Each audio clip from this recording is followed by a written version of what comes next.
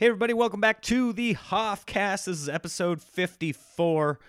Guest on the podcast this week is the very funny Ryan Stout. I'll get into that in a minute. Been having a good time. Was just up in Salt Lake City, Utah. Had some fun shows. Idaho Falls. I had never done Idaho Falls before. I mean, it's a the place only does once a month up there. But it's kind of funny because they put up this big metal sign which would normally have the name of the comedy club, but at this place it just said "Laugh Like Heck." That was the theme of the show, "Laugh Like Heck." So you already can tell there's some Mormon influence there. It's clean comedy up there, and I didn't really know that until I got there, which is not. It's not a huge problem for me, but, I wish I had known in advance until I got there. And the guy's like, PG. And those of you who know my comedy, it's like PG-13. So it's not a big ask to dial it back. But there were a few jokes I couldn't do. There were a few choice words that I had to, switch at a moment's notice. So almost every bit I was going into, my brain was operating 3 seconds ahead of my mouth. Am I going to have to censor this? It's like the opposite of television and radio where they have the 7-second delay. So everything's being recorded and then 7 seconds later it airs. That way, if somebody says the wrong thing, they just hit the bleep button. And they can do that. But with stand-up, you're on a 7-second, I would say it's closer to 3 second, a 3 second advance, so that your brain is out ahead of where you're talking just to make sure you don't say something stupid. And it's kind of hard. And I ended up, I think at one point I was going to say ass, and I said bum, because within 3 seconds, while my mouth was being operated, I couldn't think of anything better than bum. What would have been better in the moment? Ass is kind of funny, and I don't think it's that offensive, but I was like, just let me continue with the laugh like heck theme here. And in 3 seconds, bum came out, because I didn't feel like butt was funny enough. Plus, I say it a couple other times in that same joke, so I was like, I don't want to overuse the word butt. Scunner is not a common enough used term. I don't know what else I could have said other than bum. This has become really stupid now. What are some euphemisms for butt? Let me see what it is. Words for butt. This could come back really bad. And now this is on my permanent Google search here. Butt, end, arse, backside. Backside's too long. It's not that funny. Bum, there I am. Buns could have been funny. That could have been funny. Hindquarters, too long. Hind end. Keister. Keister's the funny one. Yes, posterior. Stern. That's like a boat. Tail end. Tushy. Tushy's kind of funny. Bottom is, childish. Fanny and Keister, those are my two votes for funniest. Let's see. You got 4 Keisters, 4 Fannies. 4 Fannies because of the alliteration there. Fanny. I should have used Fanny, but I didn't. In 3 seconds, my brain wasn't operating at at that level. Plus, Google's a lot faster than me. So in the future, Fanny is what I will use. 4 Fannies. I kind of like it better than, I might not say ass anymore. I might go, maybe tonight's show I'll try Fanny instead of ass. I'll give it both a shot. I think I have 2 shows tonight, so I'll try Fanny and Keister, and I'll get back to you on which one is funnier. Guys, I want to get right into my guest. First, I want to plug a few shows. I plugged them last week, but the 13th of March, Battle Creek, Michigan, at the Firekeepers Casino with Cable Guy. These are all Cable Guy shows. The 20th in Chandler, Arizona, Wild Horse Casino. Then April 3rd, Niagara Falls, Ontario. The 4th, Shawnee, Oklahoma. April 10th, I'm just with some other funny comics, Jetpack Comedy in Los Angeles. April 16th, Mayetta, Kansas. 17th, Deadwood, South Dakota. 18th, Canyonville, Oregon. 19th, Blue Lake, California. 25th, Newkirk, Oklahoma. Those are all with Cable Guy. And then the album recording, May 14th through 16th, Skyline Comedy Club in Appleton, Wisconsin. Get those tickets. Let's sell this thing out. That would be awesome if we could sell. Let's sell out Thursday first, and then we'll work on Friday. Then just push everybody to the weekend. So let's get those tickets going. If you know anybody in the Appleton, Green Bay, Northern Milwaukee area, push them up there. Say, hey, you got to go see Hoff. He's recording an album. Check him out.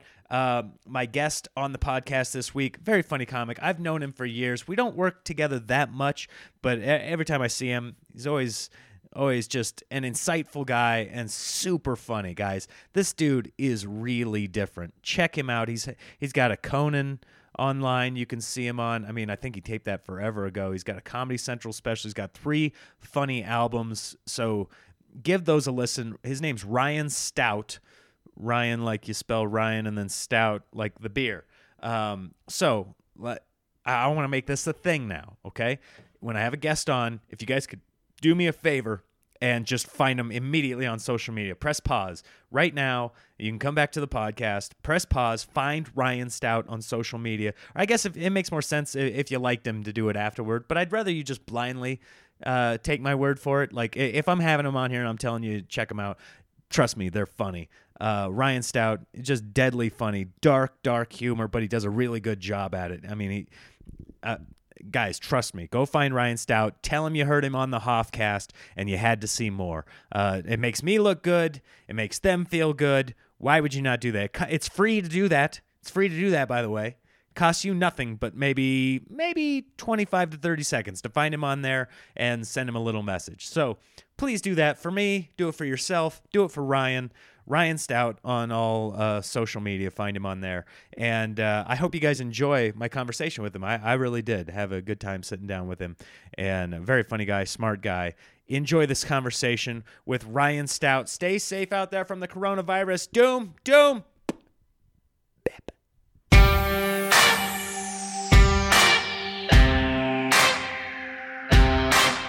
Doom bit, doom bit, doom bit, doom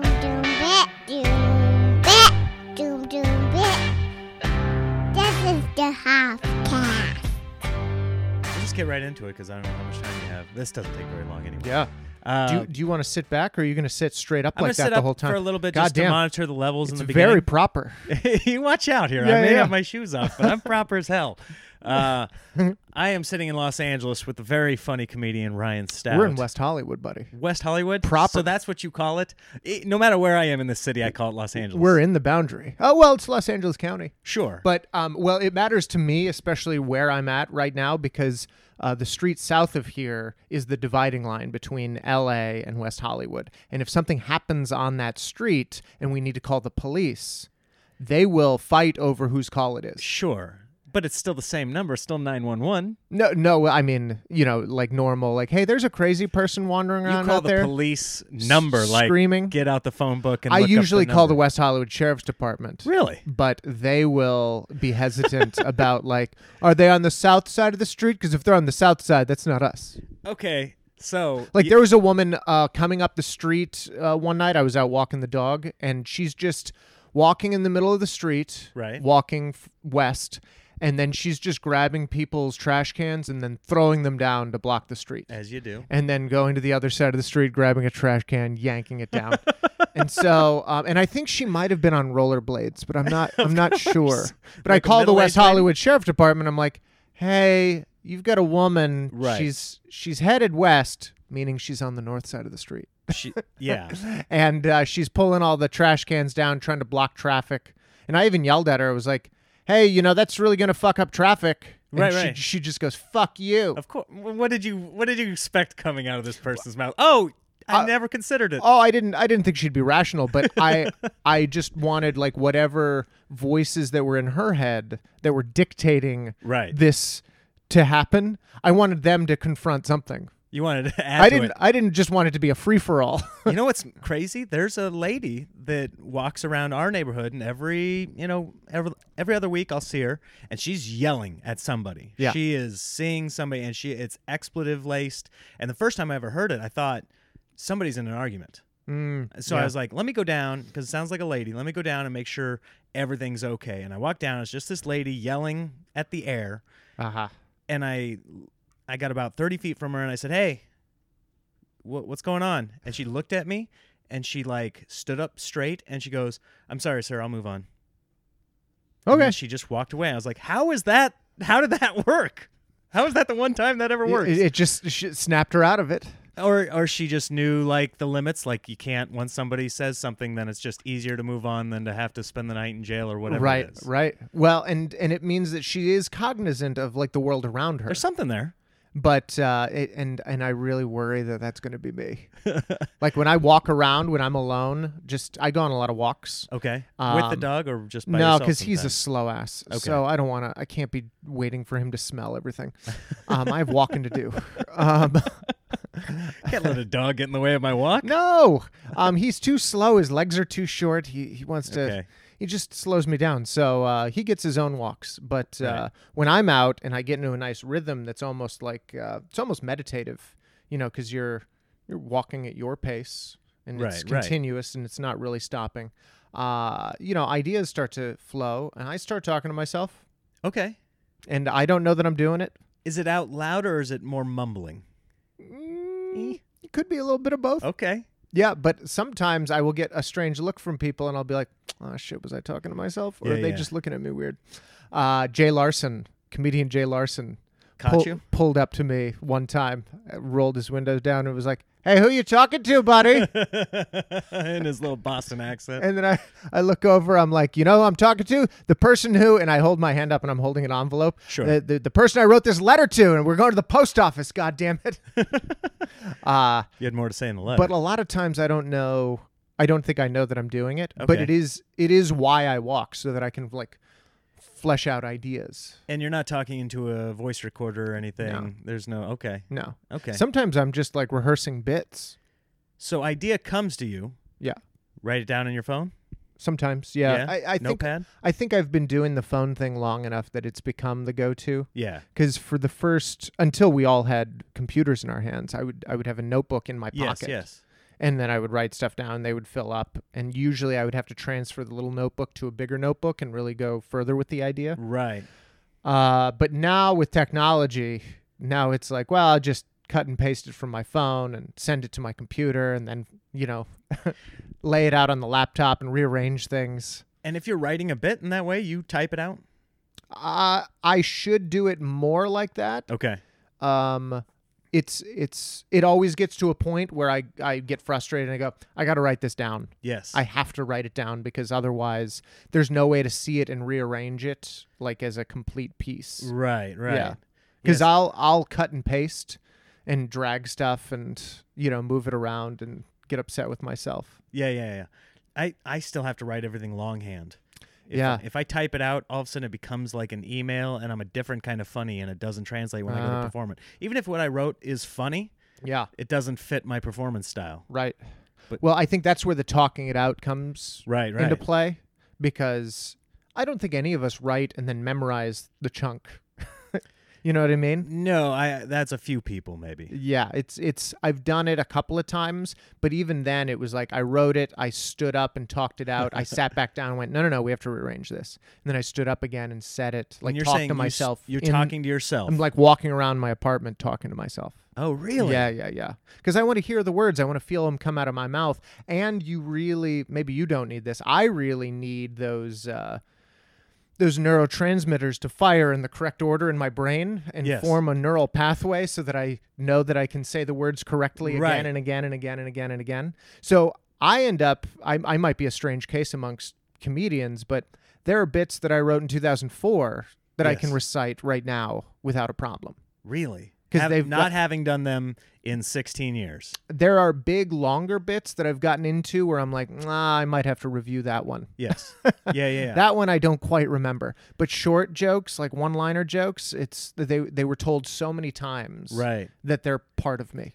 I'm the same way in that I have to say it out loud, and if I'm not doing that at just an open mic, I've got a handful of open mics that I'll do Yeah. over the course of a month that I'm just like, this is where I'm just going to say 7 new things out Right. loud to people. Right. But if it's not there, it's either to my wife Or I have a couple of friends that aren't comedians that I just share sensibilities with, and I just say, what do you think about this? Yeah. And yeah. see if it resonates.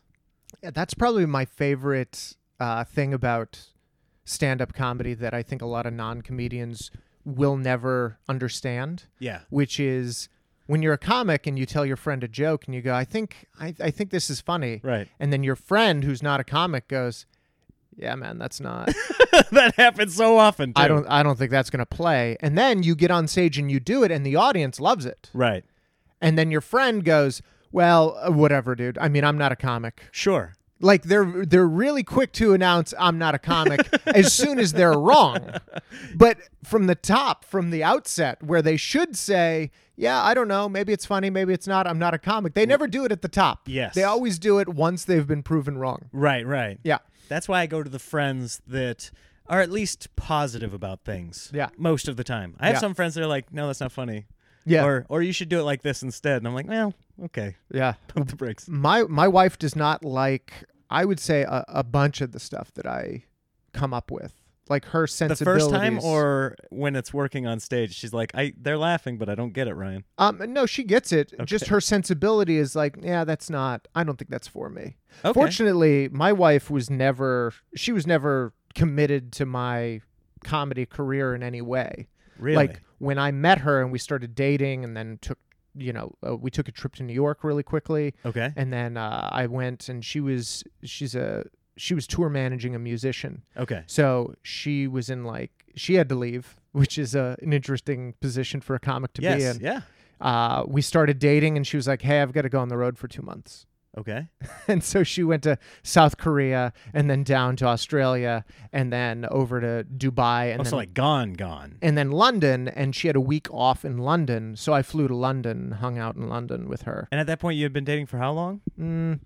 3 months. 3 months. And wow. So it Yeah. must have been going really well for you to be like, I'm going to come to London. We went to New York after we'd known each other about 4 days.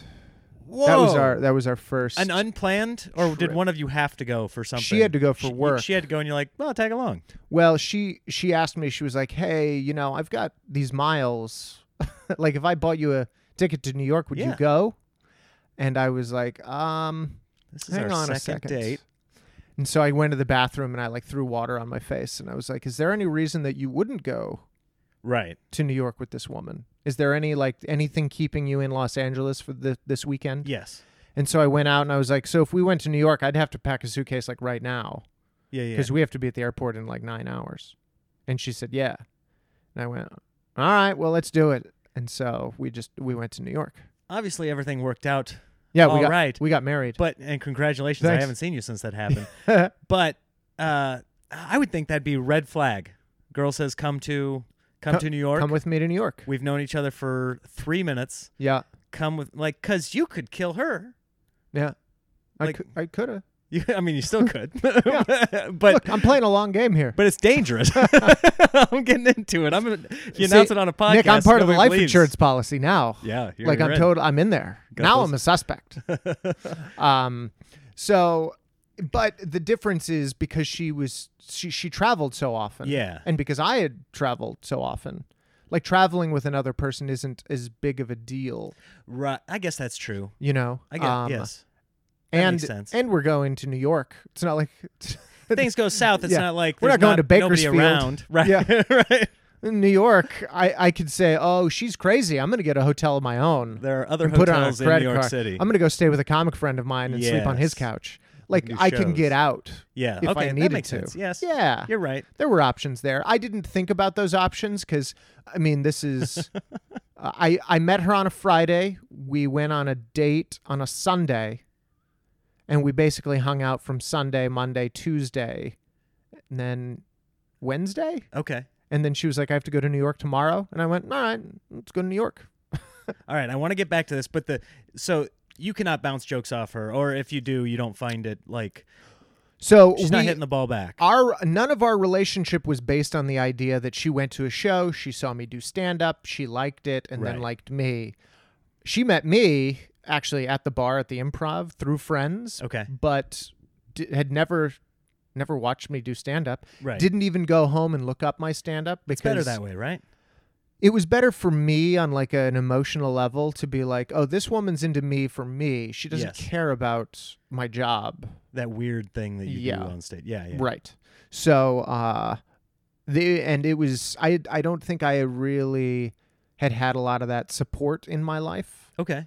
A lot of the women I dated were fairly invested The- in my career, Sure. as was I. Yes. And they wanted me to get on TV and do well and make a lot of money so that, I could take care of them or whatever. Right. Or introduce them to celebrities or things like that. Like there was going to be a definitive payoff for a lot of these women for me Gotcha. doing well. Whereas my wife, she's like, yeah, I'm around celebrities. She's got her own life. I don't need that. That's perfect. You don't need to pay for me. I have my own money. Thanks. Back it off, buddy. By the way, when I said that weird thing you do on stage, I wasn't implying that you do a weird thing on stage. I was do. saying, I do a lot of weird things well, on stage. we're going to get into that too, but like just the fact that stand-up is a different beast. Sure. It's a thing, and then people who meet you after a show is not necessarily, they look at you differently Yeah. than your friends look at you. Right.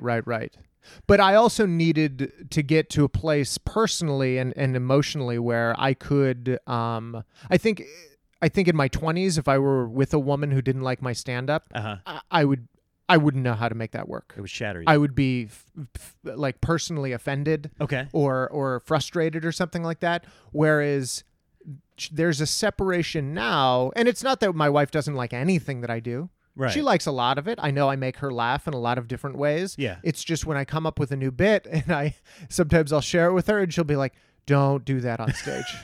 Do not do that. It's going to make a lot of people angry. And I'm like, well, yeah, but I want it to kind of make people angry. And she's like, no, Ryan, just be nice.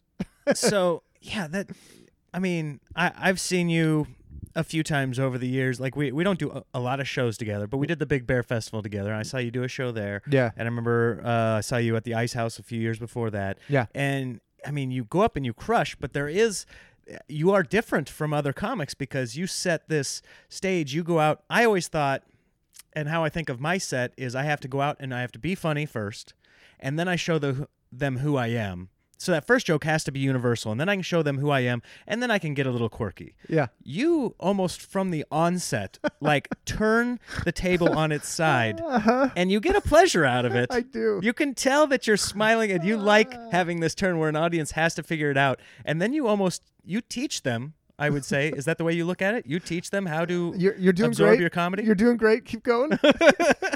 Which I love. And I wonder, at what point did you realize in your career, how many years had you been doing it, where you're like, I'm doing this darker humor that once people realize that it's a joke and they can just get on board, Yeah. they're going to love it. Right. But if there's something in their way, There's going to be a lot of resistance in their way because they're Yes. not accustomed to it. right? A lot of these people get up, they go to jobs, they work in an office where there are rules about what is and isn't allowed, and now even more rules about what you can and can't joke about in the Exactly. office. Yeah. Who you're allowed to look at in a certain way, where you put your hands. Like they live with so many rules. Yes. And then they're in a dark bar drinking poison, which Yes. is booze. Mm-hmm. And then an adult gets on stage, and it's like, yeah, we're all adults. We checked ID. Yes. This is an open space. Oh, yeah.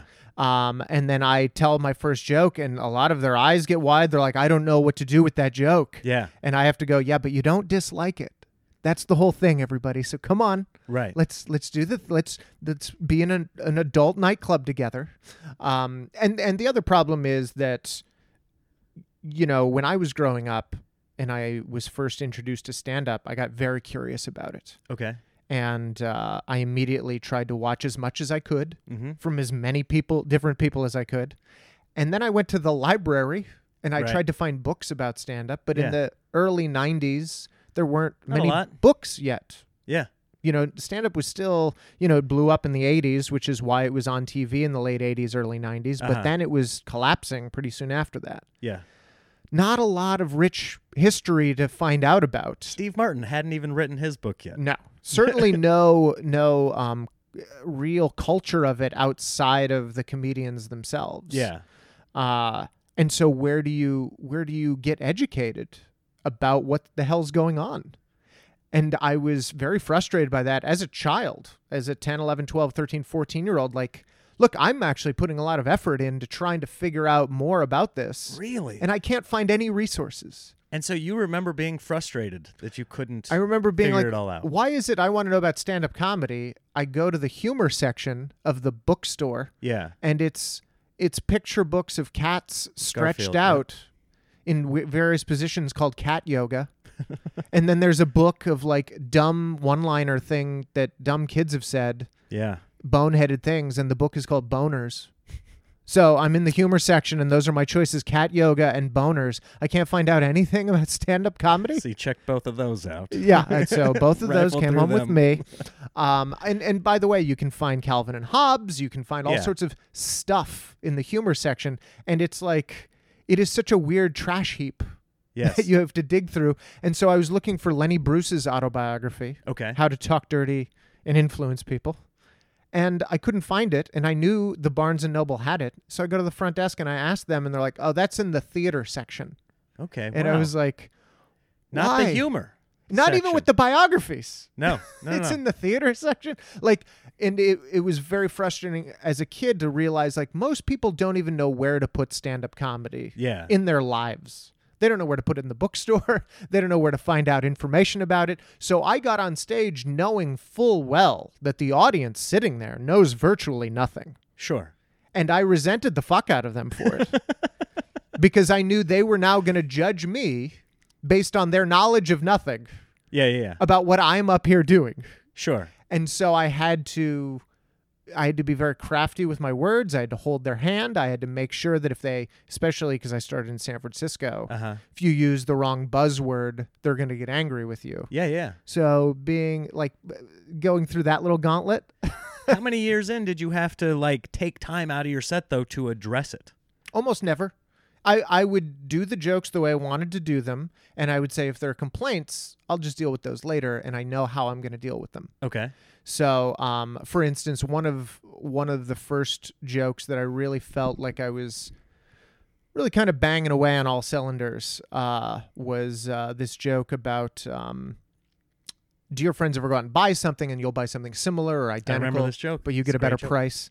Doesn't that feel great? Don't you feel just righteous and superior? And I'm building it up to get the audience to nod their heads Yeah, yes. yeah, yeah. I want them to identify with that feeling. And then I say, because I just started supporting one of those third world kids, right? Yes. Or my friend was supporting one of those third world kids, and he's paying X and I'm paying Y and I'm getting the better deal, and it goes on. And I knew that would upset a San Francisco audience because I am the victim of the joke is this kid. Right. Right. But you nodded. You nodded your head yes. Yes. You're already on board. Mm-hmm. So now if you want to complain about the joke that I'm making fun of this third world child who is missing limbs, Mm-hmm. which is why I got a bargain. If you want to pick that apart as that victimizing somebody, I could say, yes, but is that the joke that I'm making fun of? Or am I making fun of the idea that our capitalist values sometimes lead to not so great outcomes? Sure. You know, and as long as I can pose a high-minded question like that, most snooty people who think they're intellectuals, they shut the fuck up pretty quick. Because they understand what you're talking about? Because they realize that, oh, I guess there's a mental activity that goes with this that bumps up against my emotional response was, hey, you're not supposed to make fun of kids that they're hurting. And I always shoot for that. That collision of thoughts versus feelings has been the cornerstone of everything. Yeah. And so I just learned to work my way into it. And a lot of people are too emotionally fragile or they are too intellectually bankrupt to sit there and deal with that. You know, they genuinely can't sit for an hour and deal with this concept. Right. They can't have their thoughts and their feelings collide without getting just in a tizzy. Like they need a therapist. What's funny is that you would come at it and you would explain to them, no, you know, I had you on board with this, and you go with this high-minded approach, whereas if I were confronted by somebody after a joke like that, I'd say, there isn't even a kid. Right. I didn't sponsor the kid for 36 cents or whatever it was. Right. And comedians, we did that for a long time. We would tell the audience, these are jokes. Right. Unfortunately, the phrase, these are jokes, they're just jokes. They're Yeah. just, take it easy, it's just a joke. That got hijacked by most of society to defend themselves from outrageous shit they were saying Right. that they could not defend. Because once you say it's a joke, nobody can argue with you. Like they Right. can't tell you that it wasn't a joke because you're the joke teller. Sure. It's like it's an airtight defense. It's hard to prove intent. It's impossible. Well, you're announcing your intent. Right. But the problem is you have these shitty people at bars. You have shitty politicians. You've got all sorts of shitty people out there who used it as an excuse, and it infuriated the public. Yeah. So the public becomes infuriated by this idea of it's a joke, let it go. And then they turned their focus on us. And they're like, you're not allowed to say that anymore. And we're like, no, but we genuinely are the joke tellers. Yeah, right, exactly. They had heard it's a joke one too many times from racist people. Yeah. And they're like, jokes. So the problem is jokes. Who's They're telling the people jokes? with the jokes. Which really it really blew up in our faces around 2011, 2012 Yeah. when it came to people writing blogs about rape jokes. Mm-hmm. Because I have no doubt that women go to bars and they hear dudes telling jokes about rape. They hear it at the gym. They hear it getting catcalled down the street. Yeah. There's sexually inappropriate commentary happening around women all the time. Yeah. But then they made the leap that was unfair. They conflated it. They said, well, who tells jokes? It's comedians. There he is. And then you go, it's not us. And I know it's not us because our art form is literally on record. You can buy records Yes. and listen to what was recorded. You can listen to what people were laughing at. So if rape jokes are a problem in stand-up comedy, by all means, show us the examples. Right. And they never would. They didn't do it one time. Because they were still too mad from the original incident. Well, because they're just flabbergasted that we would question them. Because they know in their heart, their feelings tell them, no, rape jokes are everywhere. I hear them all the time. How can you tell me I'm not hearing them? Yeah. But what we're saying is, yes, you are hearing them. You're not hearing them in stand-up comedy clubs. Stop Probably not. pretending that you are. And stop pretending that there's a billion comedy clubs out there. There's like 200 comedy clubs. Yeah. There's not enough comedy clubs for this many women to hear rape jokes strictly from comedians all the time. Yeah. It's not happening that way. And you have no evidence that it's happening. So what the fuck is going on? Again, it's people who they've done no research into stand-up comedy, nothing about our history. They have no resources, but their feelings are going to dictate, well, this is what I think stand-up comedy is. And you go, okay, you're crazy. Do you think that this is a battle that we're going to win? Or do you think eventually society will just squeeze us down? Well, it's a battle that's been going on, in my mind, since Lenny Bruce went to court, Right. which is another story that people fuck up completely. They mistell that story by saying, well, Lenny Bruce fought for freedom of speech, and now because of him, comedians get to say whatever they want Right. without fear of government persecution. And you go, yeah, but Lenny Bruce was found guilty by a jury of people Okay. who are just like you. And those people still sit in our audiences. And by the way, some of the people in like Chicago, I think, it might have been New York, the jury didn't even get to hear the bit. No. They were just told what the bit was from a police officer who kind of could remember that This Lenny guy Bruce was said some cracking things. wise about. And the death 12 of a people cop. on the jury unanimously decided, yep, obviously he's a dirtbag. Yeah. And that was in the 1960s. And that's where we're still at with stand-up comedy. But we're not there, right? Well, we're Law still is we're not getting involved. No, but It's as public court. as far as somebody thinking, I don't even need to hear the joke, I've heard enough. Right. The comedian's guilty. With every other human creation, whether it's poetry or film or paintings, Right. we've all come to the conclusion, well, you can't judge it unless you experience it. Like, we settled that a long time ago. But somehow when it comes to stand-up comedy, you've got bloggers on the internet saying, no, I didn't have to be there. I didn't have to hear the joke. I don't even need to know what the joke was to know if the comedian joked about this topic. The comedian's wrong. Right. And they feel totally justified doing that. And it's mind-numbing that they won't treat us with the same type of logic they treat every other human with. Yeah. And as long as that remains true, as long as there's no education and there's an attitude that, well, we don't need to be educated, we're going to fight this battle endlessly. So is there any responsibility of a comedian or any kind of like anything they should be mindful of or do to make sure they're not taking away that trust that an audience should have in a comedian? Oh, you mean... Is there any due diligence a comedian should do? Like anything that, like maybe that subject, maybe not the subject is taboo, but the way of handling the subject is taboo? What's the responsibility? Our responsibility. Sure. I think, unfortunately, that is the go-to response of the audience. Right. The audience is like, well, I know how to solve this. Comedians should be more responsible. Yeah. I know how to solve this problem that the audience is ignorant. The comedian should do better. And you go, well, hang on a second. Yeah. Unfortunately, when it comes to arts in American society, we developed this idea that artists should be allowed to do whatever they want, and then the audience has a responsibility to come in and view that art with an open mind. Right. But with stand-up, what they've decided is, no, you work for us. So all of the responsibility is on you. And they will not accept the idea that they have any responsibilities at all. Right. And I think the most basic level that comedians have talked about for a decade is, hey, you came to see me. Right. You could have looked me up before you came here, and you chose not to. So this is on you. And audiences won't believe it. Right. You know we what? keep repeating it, and audiences don't believe it. I had two instances, and one was caused by the other. I was doing a club up in Canada 2 weeks ago, and on like Thursday night, there's a guy in the audience. I'm just asking some stupid question like who here's married? Yeah. And one guy from the back, like I can hear him going, and I was drawn to it. What is this? What? Yeah, I weird figure noise. somebody's, You've been on he's- stage a lot. That noise is not common. And so I investigate. Unfunny story is the guy survived cancer. He's here. I try and make it a positive, like, oh, good for you, man.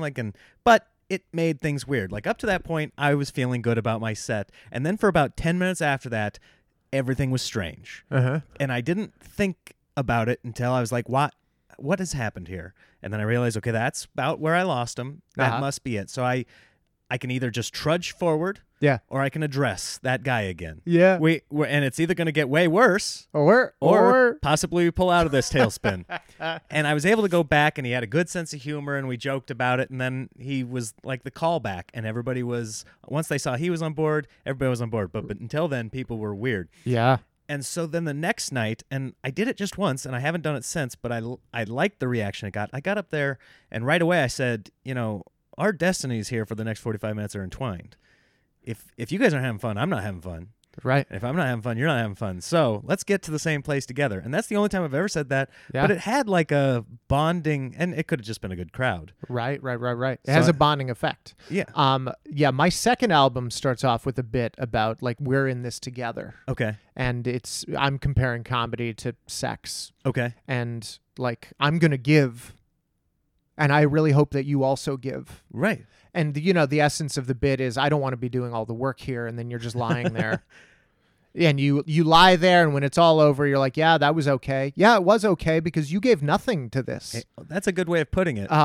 So you've done it better. So I'll just play the first track of your second album at the beginning of every one of my shows. they should do that at every comedy show. Yeah. That And by the kinda- way, that second album is called How to Be an Audience. So it plays into the idea that you brought up earlier of like teaching the crowd. Yes. Have you ever thought about, does that bit exist in video form?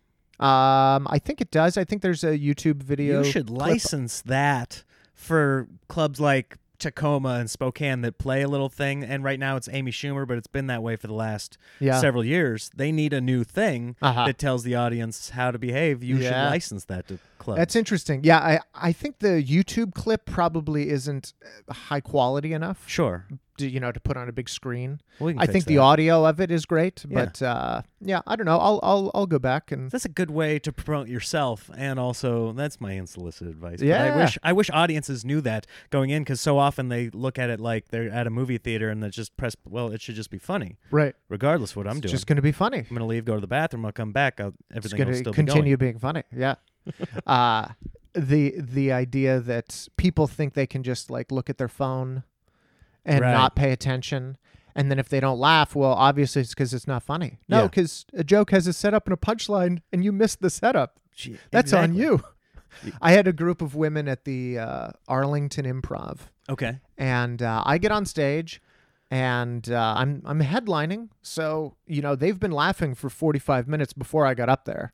Yes. You'd think the crowd would be focused at this point, but I get up and I'm doing my opening piece, and while I'm talking, they're as a group of like 8 to 12 women. They're at their table and they're talking. That's it. And I hit my first punchline, and right before I hit the punchline, they stop talking and face forward. And I hit the punchline, and the club erupts in laughter. Right. And everybody's laughing, and these women are confused. Except for them. Right. So you know what they do? They start talking again about what did I miss? What did he say? What was that? And so because now they're talking, they're missing the setup to the next joke. And they stop talking, and I hit the second punchline, and the room erupts, and they're confused again. And so they start talking. And this goes on like 3 or 4 times. And then finally, one of them, out of frustration, says something like, "Why is any of this funny?" And I went, "Oh, I'll tell you why it's not funny, because you're talking through all the setups. Right. And then you're missing the punchline. You're fucking it up for you. See all these other people? They're on board because they're hearing the whole joke. Yeah. You ladies talk to each other through every setup, and then you miss the punchline." And that upset them to a great I was like, did that degree. get them on board? Well, because the rest of the audience clapped, because the They've rest been of the audience listening were to like, them. yeah, these women are a huge distraction. Yeah. So these women get up and leave and then tell the management that I'm a horrible comedian and Right. whatever else. There's the Yelp review. And it's, 12 women walked out. We had to refund them. The management wasn't upset because they knew these women were a problem. Most comedy clubs are that way. Yeah. But it is those 12 women, much like the 12 Lenny Brewsters, Mhm. they think they are completely in the right. They can't even comprehend that they did anything wrong. Yeah. And that's the attitude they carry the next time they go see one of my friends on stage. Yeah. And you go, "No, ladies, stay the fuck out of the comedy club." You might as well go to an NBA game and walk on the court. You're right. Who had the They joke? can play around you. There was but- somebody in the 80s who had a joke about going to the ballet and tripping the ballerinas. Yeah. Yeah. It's like, well, why can't she dance around my leg? Uh-huh. If she's so good. if she were really something, Yeah. she'd do that pirouette. Pirouette. What? Yeah. Anyway, that thing. Plie. That's the That only was- time I've ever said that in my life. By the way, that's something I bring up to people a lot too. I bring up the idea that, hey, how much do you know about ballet? Yeah. And they go, nah, nothing. And I go, do you feel bad about it? And they go, no. I said, all right, you probably know the same amount about stand-up comedy. Right. And yet if I were to tell you you don't know anything about stand-up, you're going to throw a fit and try to defend yourself and pretend that you do by listing off some Netflix specials you saw. I use my uncle's Netflix, and Yeah. I've watched a few. I've seen it. I've seen a lot of people play piano, and you know what? I can't play a lick of piano. That's true. Don't know fuck all about it. Don't know what the chords are. Don't know how to read the music. Don't know where the pianos are made. Yeah. And so there is this unfortunate ignorance hurdle that we're facing that I just can't get over. I obsess with it because it feels like a losing battle, and I like a losing battle. Right. I'm a fighter. Some guys, that would be detrimental to not be able to get over that, but you've turned it into your thing, right? In a lot of ways, and I think it's partly because of my parenting. My mom had this philosophy of life that was terrible, which is, hey, you're always going to try to do the right thing, and you're always going to work hard, and somebody else is going to come along and fuck it up. Right. Very Irish Catholic way of looking at life. Okay, yeah. Of, you just try your best, and you'll never get ahead because all these other dimwits are going to ruin it. Just a defeatist elitist. A defeatist elitist, and also don't be an asshole and give up. Okay, yeah. If you stop doing the right thing, if you stop trying, well then you're a failure. It's not going to work, but keep going. Right. And then to have my dad, I've actually said on stage, like, hey, I'm going to yell at you guys. I'm going to yell at the audience a lot. Don't take it personally. Right. If you really want to get into this, what the message I'm yelling is, what do you want from me? And I'm not yelling at you. I'm yelling at my father. Okay. And that's been true my whole life. Like my dad would, he'd sit there and read the newspaper, and I'd be like, Dad, I got all A's. And he'd be like, great. Okay, Nothing cool. else. Thanks, man. Hey, Dad, I joined the basketball team. Good for you. Very positive. Yes. But like, when do you get out of the chair? Has he gotten out yet? Do I get a hug? Do I get like and I had a therapist describe it as like, yeah, you're walking through and you're like, Dad, I'm going into battle, and you want your dad to say, all right, I'll grab my sword. Yes. I'll go with you. Yeah. And he's not going to go. So you're going to always do the right thing, and somebody else is going to fuck it up. And no matter what you do, you're never going to get your father to get out of the chair. Is that what made you a comedian? I don't think so. I think it was coming up in the 80s and having stand-up comedy around me and having Just a general interest. I think just getting curious about it and saying, how do I do that? I think it was tied into a different idea of so I had to go to private school till third grade. And the reason I had to go was because I wasn't old enough to get into public school. Like, you had to be 5 by September 1st. Okay, yeah. And I was going to turn 5 on September 30th. Now, growing up in Texas, every parent, that's their dream. Because they're like, awesome, we're going to redshirt this kid. Yeah. We're going to redshirt this kid. He's going to turn 6 29 days after he gets into kindergarten. I was 6 when I went to kindergarten. Yeah. He's going to be bigger than the other kids. I was still smaller. Were you? Yeah. I was tiny. I was smaller than all the kids. Okay. And we went to a child psychologist to make sure that I was smart enough to go to kindergarten and Okay. handle blocks. And your parents wanted to send you early to get you out of the house? They were working? They didn't think it would be necessary to keep me home another year. Okay. But yeah, they were like, yeah, let's get this kid moving. Especially when you were looking for Dad's approval all the he's time. smart. He's like, can we get this creep out of here? He just he's keeps fine. looking at me. Yeah. And so, and my parents are intelligent people. They're Right. members of Mensa, and Still around? my older brother went to Caltech. Like, Okay. smart genes. Right. So I went to private school, and when you're a kid and you don't know anything about school at all, Mm-hmm. and kindergarten is at a private school where you're like, okay, that's where the pool is, and this is where the computer lab is. Yeah. And that's when we had lunch, I would go into a dining hall with Okay. tablecloths and silverware, Right. and I would stand next to my chair with all the other You would kids hang your jacket up on the... until the principal came in, and then the principal would allow us all to sit down, and we'd all sit simultaneously. Like, when you're in kindergarten, you're like, oh, this is just how lunch is.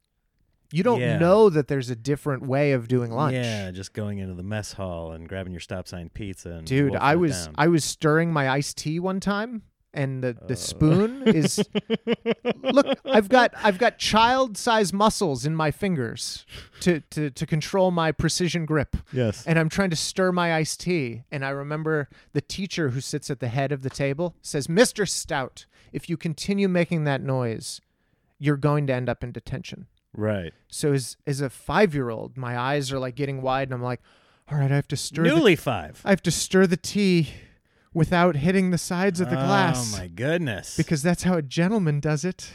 I have to create a whirlpool without clink, clink, clink, clink. Oh, clink. my goodness. I didn't have any of that kind of culture growing up. Yeah. It was just public school, but in my head, I'm thinking, okay, that's a league of their own when they taught them to be ladies and they're walking around with the books on their head. We were not allowed to wear jeans to school. No. So now you got to get yourself some Dockers. And by the way, like as a class of children, we would leave the classroom every multiple times a week. We would go to the library and have library time. We'd go to the music center and have music time. We would go to the computer lab and have computer time. We would go to the gym. Okay. We'd swim in the. We did like. But here's the point that I'm going to bring up. 3rd grade, I went to the public school down the street from my house, Okay. and that was like Bernie Madoff getting sent to Gen Pop. Right. Like, it was. You walk into the gymnasium where they've folded down all these tables, Mm-hmm. Yeah, they come and out then of the wall. they've slid these metal curtains aside to allow for a lunch line to go through, Mm-hmm. and you've just got kids running around. It's pandemonium. Yes. They're like, some of them have thrown their lunches away and they're just hanging out at vending machines. And as a kid who only knows like tablecloth, everybody sits down at the same time, we all eat, we all get up and leave. Right. That structure, and now it's just chaos. First day of public school, I was immediately an outsider. Yeah. Impossible to make friends. Immediately, and not even that, just trying to figure out what the fuck is going on here. Right.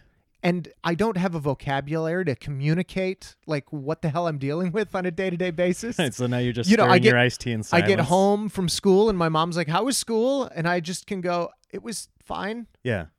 It's a mountain of difference. Yes. I remember the teacher telling us that we had to cover our books. Yeah, and, yeah. And I'm sitting there. I'm 7 years old at this point, and I'm like, "Why would we cover the books? Yeah. Why wouldn't we just take care of the books?" And then some kid's spilling Capri Sun all over his history textbook, and I'm like, "Oh, that's why." That's why. Because these children are animals. Okay. And I can't communicate what's going on with anybody. I don't Okay. know how to do the special origami to put the paper cover on my books. All Yeah. the other kids are knocking it out. I'm just sneaking all the books into my backpack, going like, "All right, I'll take care of these at home. Right, right. I'll figure it out later." I don't want to be embarrassed publicly and let these kids know I'm an outsider. So I'm just going to like stay in my lane, stay quiet, stay sharp. How long know did what's that going on. last? The rest of my school career. Really? Well, no, you get used to it But after like, a while. at least that first semester was just you sitting there quietly trying to stay out of people's way. Yeah, and trying to figure out what the hell is going on. Because I had one, like when I was in school, there was one kindergarten class. Right. But by the time I'm in third grade at the public school, there are 6 different third grade classrooms. Yeah, that's a weird thing. And I was like, "Wait, what?" And then fourth grade comes, and I go, "Oh, I have a new class now? Yeah. It's not all the same people?" See, that I that knew didn't happen before? until junior high for me. I had a small, it was public, but small elementary school. Yeah. You know, there were only a handful of kids, and we all knew each other, and we just spent the whole time together. Sure. So middle school was a nice reset because everybody was confused. Yes, yeah, okay. And then I looked good because I seemed confident. Like, yeah, I've I been know how to. confused for years. I know how to navigate when things change. But when I was in third grade, when I'm 8 years old, and this thing is happening, every day of my life is just confusing. Okay. Of like, what are we doing? Why are we doing it? And around that same time, I'm seeing stand-up comedy on television, and there are these people getting on stage, grabbing a microphone, You're telling. watching Comedy Central. I'm watching A&E's Evening at the Improv. Okay, yep. Yeah, I think Comedy Central hadn't Not been quite yet. developed yet. Okay. But imagine that idea. You're now watching an adult talk to another group of adults, Mm-hmm. and their main message is, "What's going on in life? Yeah. What are we doing? We've got this weird thing happening. Are you kidding me?" And then they're getting a positive response from these strangers. Right. I was instantly drawn to that. Okay, The that makes idea sense. that I could communicate to other people what, like, the confusion that's Yeah. happening all around us. And instead of being in a haze because they don't know any different, Right, right. you can actually, like, influence somebody's thought process and make them go, "Oh, yeah. All right. Yeah, I yeah. can see where you're coming from." If you can make them laugh, there's something disarming about that. And there's no argument there. It's No. not set up for arguing. It's set up for, okay, they communicated. We understood. Let's see the next person. Okay, so you growing up in this house, smart parents, smart brother, just one brother? I have a younger brother, too, who Okay, so you're in the middle I mean, of he three was- sons. he always went to public school, and my little brother is the most rebellious of all of us. Okay, yeah, that makes sense. Because he's genuinely smart and hates authority figures. That's all Um, comedians, right? Well, I was always willing to, like, look at an authority figure and nod my head and say, yes, absolutely. Right. But in your head, you're... And try to, on the surface, impress them because they were a decision maker of some sort. Yes. They were the teacher who would decide if I get an A, or they're the principal who's going to decide if I'm being sent home. Right. My little brother, just keep his mouth shut. Just I'm not stare even going at to you give like- these people the No. satisfaction of getting a response out of me. Okay. My little brother is most famous for one phrase, which is, "I'm not doing that." And he would get in trouble the entire time he was in school. Right. Yeah, just a guy who doesn't deal well with being told with what to do. Do you think he was trying to get a reaction out of your dad? I don't know. I can't speak to his perspective because he also had this very confused older brother Right, right, who is dealing with my own bullshit in the world. right. He definitely had a different tactic than I did. He probably looked at me dealing with my parents and went, "Yeah, I don't like that. Okay. They're walking all over him." Are you and your wife, are you thinking about kids?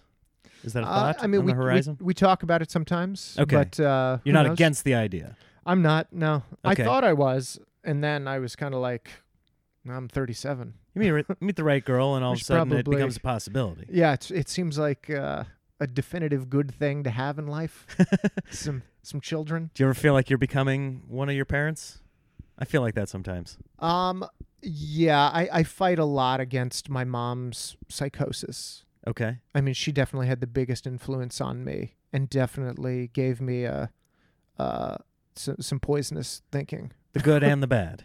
You absorbed it all. The good and the bad, certainly. And I've been fortunate enough that probably around 2011, I started seeing a therapist, and this person got to kind of explain to me, like, hey, that idea that your parents gave you, not exactly true. Oh, really? Yeah. Disagreeing with your parents. Well, and getting me to disagree with them. That's nice. To be like, hey, look, and I was a willing participant, Yeah. which is a problem when somebody goes to therapy and they know that they're correct.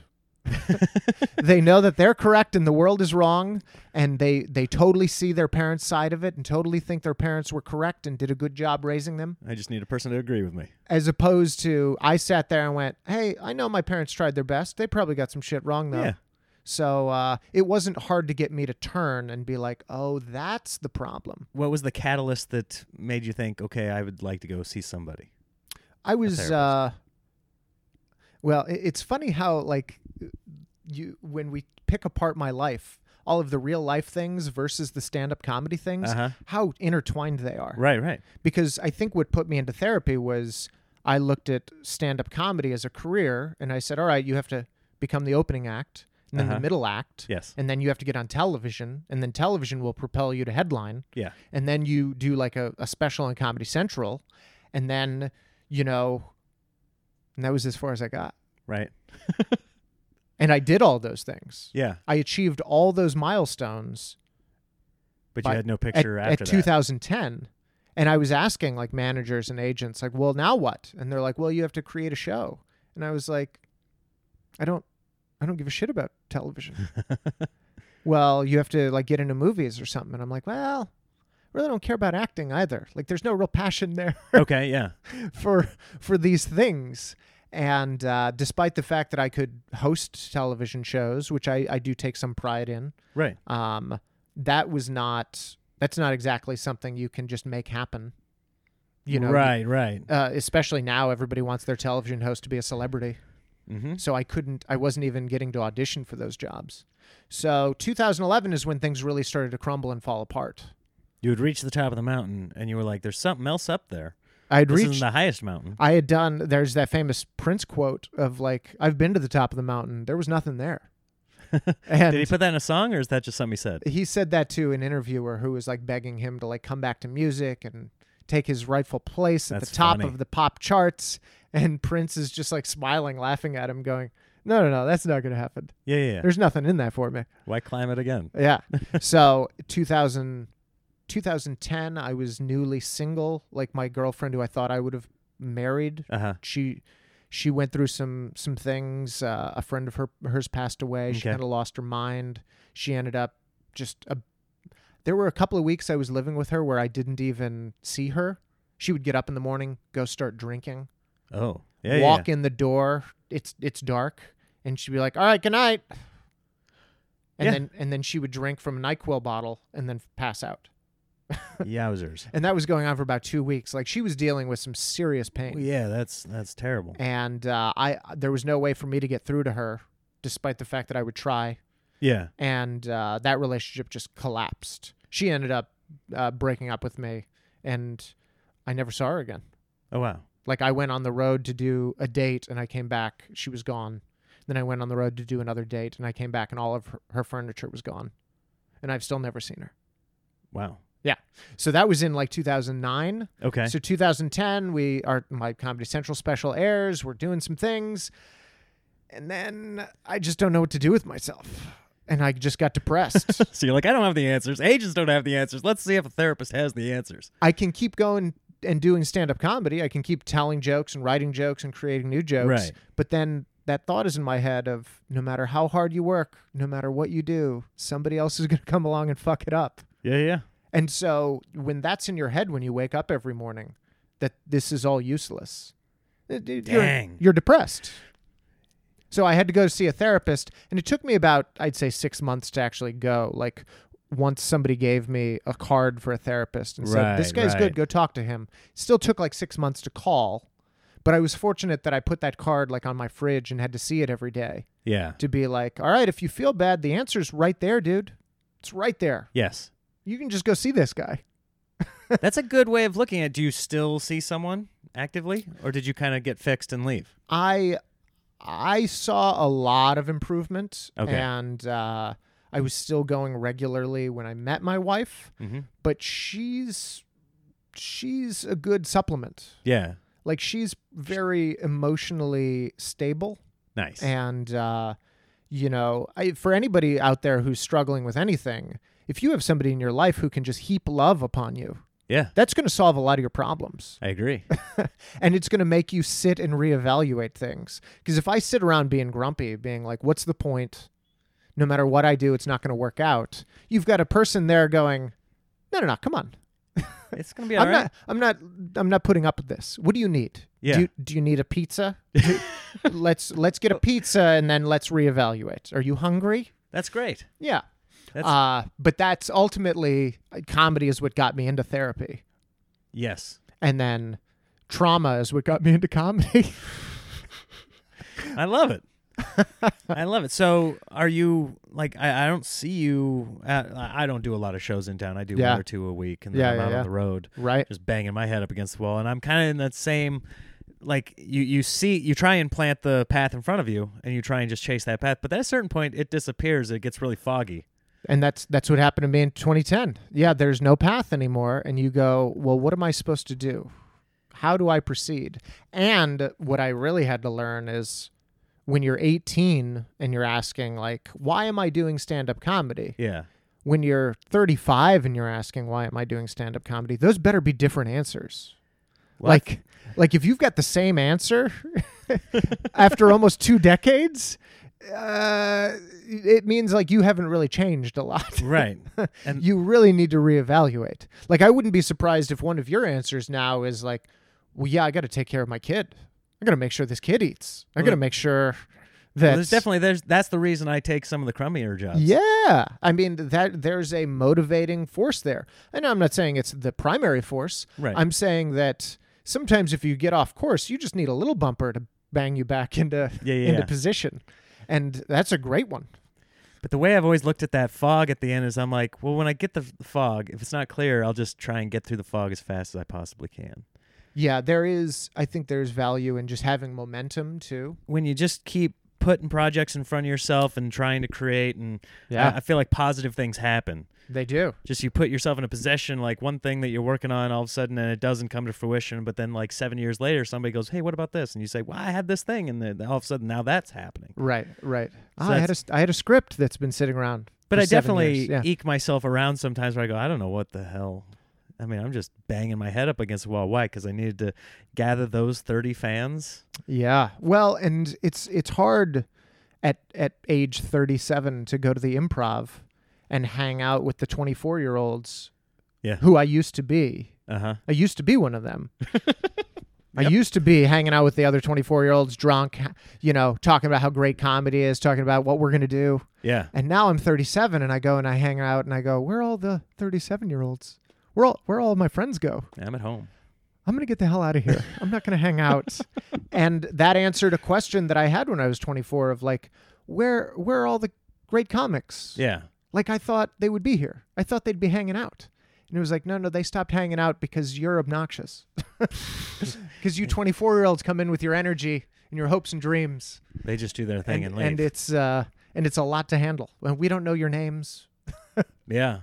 There's so many of you. There, more every day. More than ever. I just go and I just do my time and I leave and get back to the family. Yeah.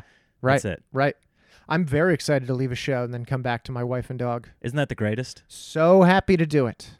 And, it's not hanging out till 1:30 in the morning. Yeah. It's I get off stage. I say goodbye to some people. I'm like, yeah, I got to get out of here. Yeah. And then she's happy. Oh, you got home early. Uh-huh. Look at this. Yeah. We can hang out.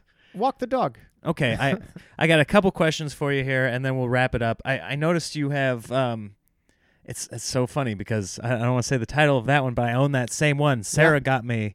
My wife got me a handful of. She got me this one. Yeah. She got me a handful of like things just to hang up. Like we don't have a record player. I never listened to them. Yeah, But but she's you've like, got just- LPs on the wall now. Just inspirational things Yeah. that I think these are great pieces of art. So those Steve Martin albums were so popular that they're Right. incredibly easy to find. Right? Yeah. Which yeah. is why everyone has them. Versus, there's some more. I'd say that's the Steve Martin Brothers. People see that record all the time and go, "What is this?" Yeah. But that was one of his later albums.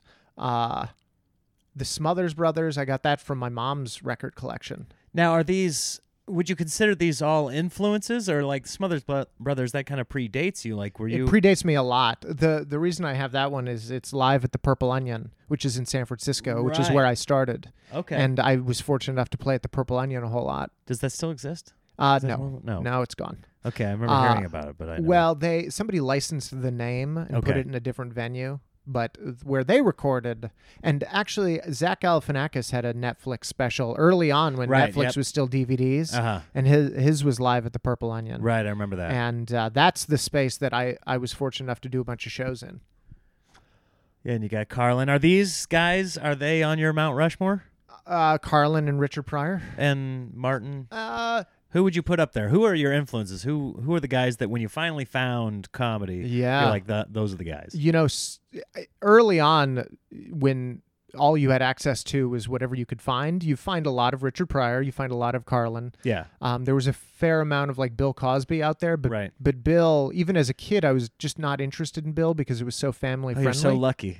You're so lucky that you didn't gravitate toward him, Well- and now you're just empty. Yeah, I certainly heard his work, but I was also kind of like when you're a teenager, especially like even preteen, like 11, 12. Right.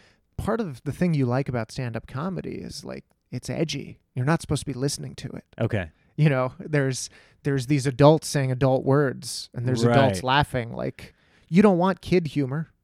Yeah. And so for Bill Cosby to do like a family-friendly show, as a kid you're like, nah. This doesn't have that edge that I really That's like. true. When I'd go to birthday parties, we were in the basement listening to Adam Sandler records or something Yeah. like Fuck me in the Gotex. Like what teenager didn't laugh at that? The stand-up comics that I really, really liked, certainly Robert Schimmel.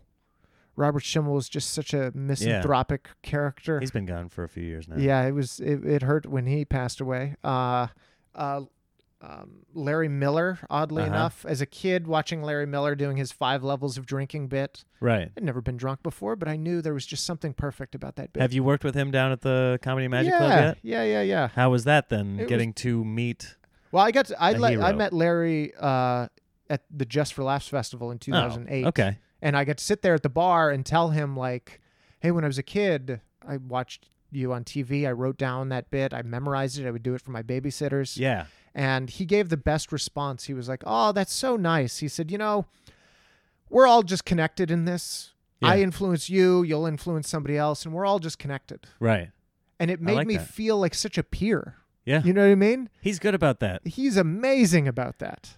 And so, I really liked him. When I moved to San Francisco, Greg Proops was everywhere. Right. And you might notice that I've named a lot of dudes that wear suits and ties. Yes. And that's your thing too. And a condescending Greg Proops. Greg Proops being smarter than the crowd was real important to me. What does he bill himself at? I think The he bills smartest himself. man in the world. Right. Yeah. Yeah.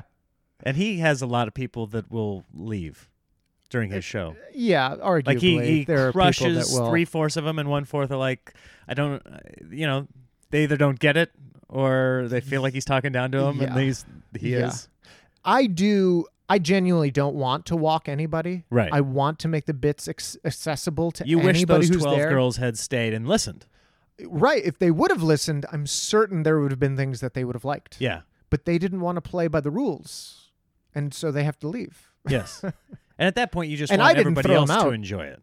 Right. I have, and I think that's part of stand-up comedy. You're a leader for the room. You Right. have to look out for the whole room. Yeah. You can't just look out for some individuals. You're the There's blood on the floor over there. Let's wipe that up before we continue yes. Somebody else wipe it up. I'm busy. playing. Somebody else wipe that. That's a big part too. Yeah. That you shouldn't have to do it. Right. Okay, if you were to give one person, anybody, whether we know them or not, it could be like a cousin you have or a friend, unsolicited advice, what would it be?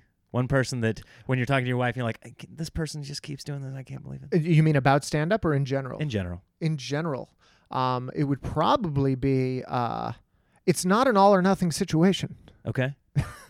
Stop thinking of anything in those terms, that it's all or nothing. There are about 1 billion choices in between. Right. And you're not in any position where you have to pick anything. If you choose, you could just sit on your couch. You don't have to make these huge choices in life. Right. Where it's like, well, I have to go to the gym every day or not at all. No, you could just go for a walk. You Right. could go for one walk, get a little bit of exercise. Hey, you know what? You could work out with dumbbells on a Tuesday. Just F around with them. Yeah.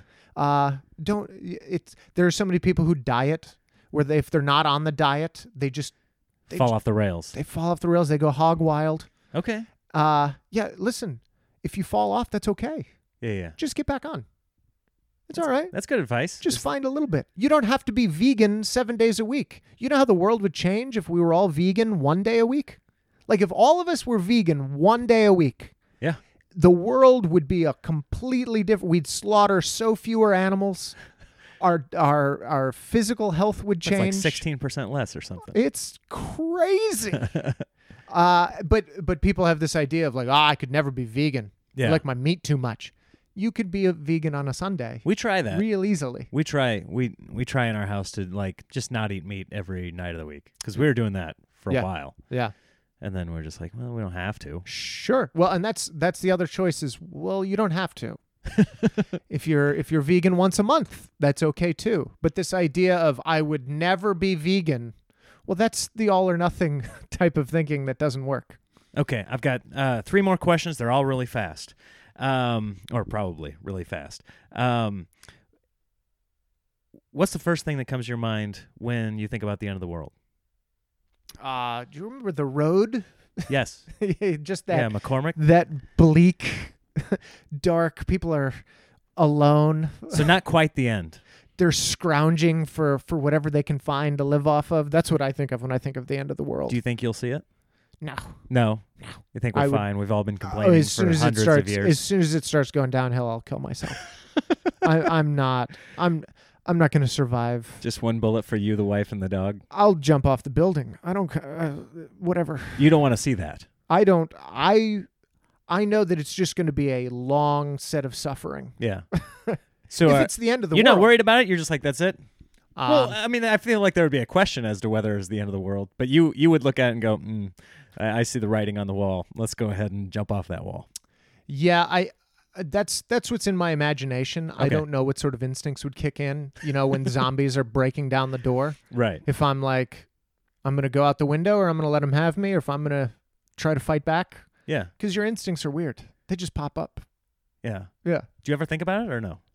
I do. When The end I of the think about the end of the world, when I predetermine it, when I imagine Yeah. it, I end up killing myself. Okay. Yeah. I just laugh. Yeah. I think I just You laugh. think it's very funny that the world is collapsing? I think it'd be ridiculous. I think I'd still try to do stand-up comedy. I'd still be hanging my flyers on the wall like, hey, guys, I know the world's kind of collapsing, but Yeah. doing the open mic down here. Huh. Got some things. Yeah. Well, and by the way, the reason that my advice was an all or nothing thing Yeah. is because that's my biggest flaw. It's my biggest poison. Because you I'm an go- all or nothing. You're all, okay. I try not to be. That's good But that you asked realize about that. the end of the world, and what do I pick? Well, nothing then. Okay, so here's the last 2 things. Give someone, I want you to end with talking about what you've got coming up, anything you want to plug, but before that, give somebody else a plug that you think deserves to be heard. Another comic you think's really funny, you saw their special or something. Sure. Yeah. I think Hampton Yount always makes me Okay. laugh. Always makes me laugh. He's got great tweets. Yeah, He, oddly enough, John Mulaney was just on SNL hosting and Right. did this bit about our Constitution. yeah, from his monologue. And Yep, our yep. well, number 1, freedom of speech, freedom of expression, freedom of religion, great. And Second Amendment, what do we got? Everybody gets guns. Hampton was doing that bit for a long time. Oh, no. And it's very similar, and you can understand how we're just ordering them. Right, So right. both comedians are going to do them in Absolutely. the same order. Not stolen, probably, but But Hampton, of course, he Doggone had it. videotape of it, and it was on the internet. And Uh-huh. then John Mulaney's on SNL doing something Yeah. very similar. Dang it. Certainly not stolen, but very similar. yeah. But anytime that happens, the public goes, well, Hampton must have stolen it from John Mulaney. Right, I right. saw that SNL bit. And you go, no, Hampton's very funny. He's been doing that bit for a long time. Let him have his glory, too. Right. Okay. So, yeah, people should look up Hampton Yount. And if they want to see that bit against Mulaney's bit, I think they can find it on Pornhub. I think he put it. Just explore Pornhub as long If as you you if need you to. type in Hampton Yount on YOUNT on Pornhub, you'll find that thing. I think it's called like Two Gay Twinks Scream Into a Dick or something like that. I think that's what he titled it. Just Google that on any public Yeah. computer. Just do that. Great. Okay. Hampton, he's very funny. So Check him look out. him up. He's got 3 albums that are fun. I've got 3 albums that I'd like people to look up. I Yes. made them so you could listen to them. So Right. the latest one is called Man in the Suit. Okay. They're all on Spotify if you want to go the cheap way, or Pandora. If you buy an album, that's much nicer. Yeah. But I don't expect anybody to. That I- business model's changed. Well, regardless, if you're a comedy fan, you're listening to this podcast, check out Ryan Stout. If he's on the road, check him out there, and then go to his website. That's where RyanStout.com. Awesome. Yeah. Ryan, thanks for doing this. Is there a last thing? Because you said 3 more things. That was it. I lumped those two last you ones lumped them together. together. The 2 pitches together. I didn't All want right. Solid hosting. Good job.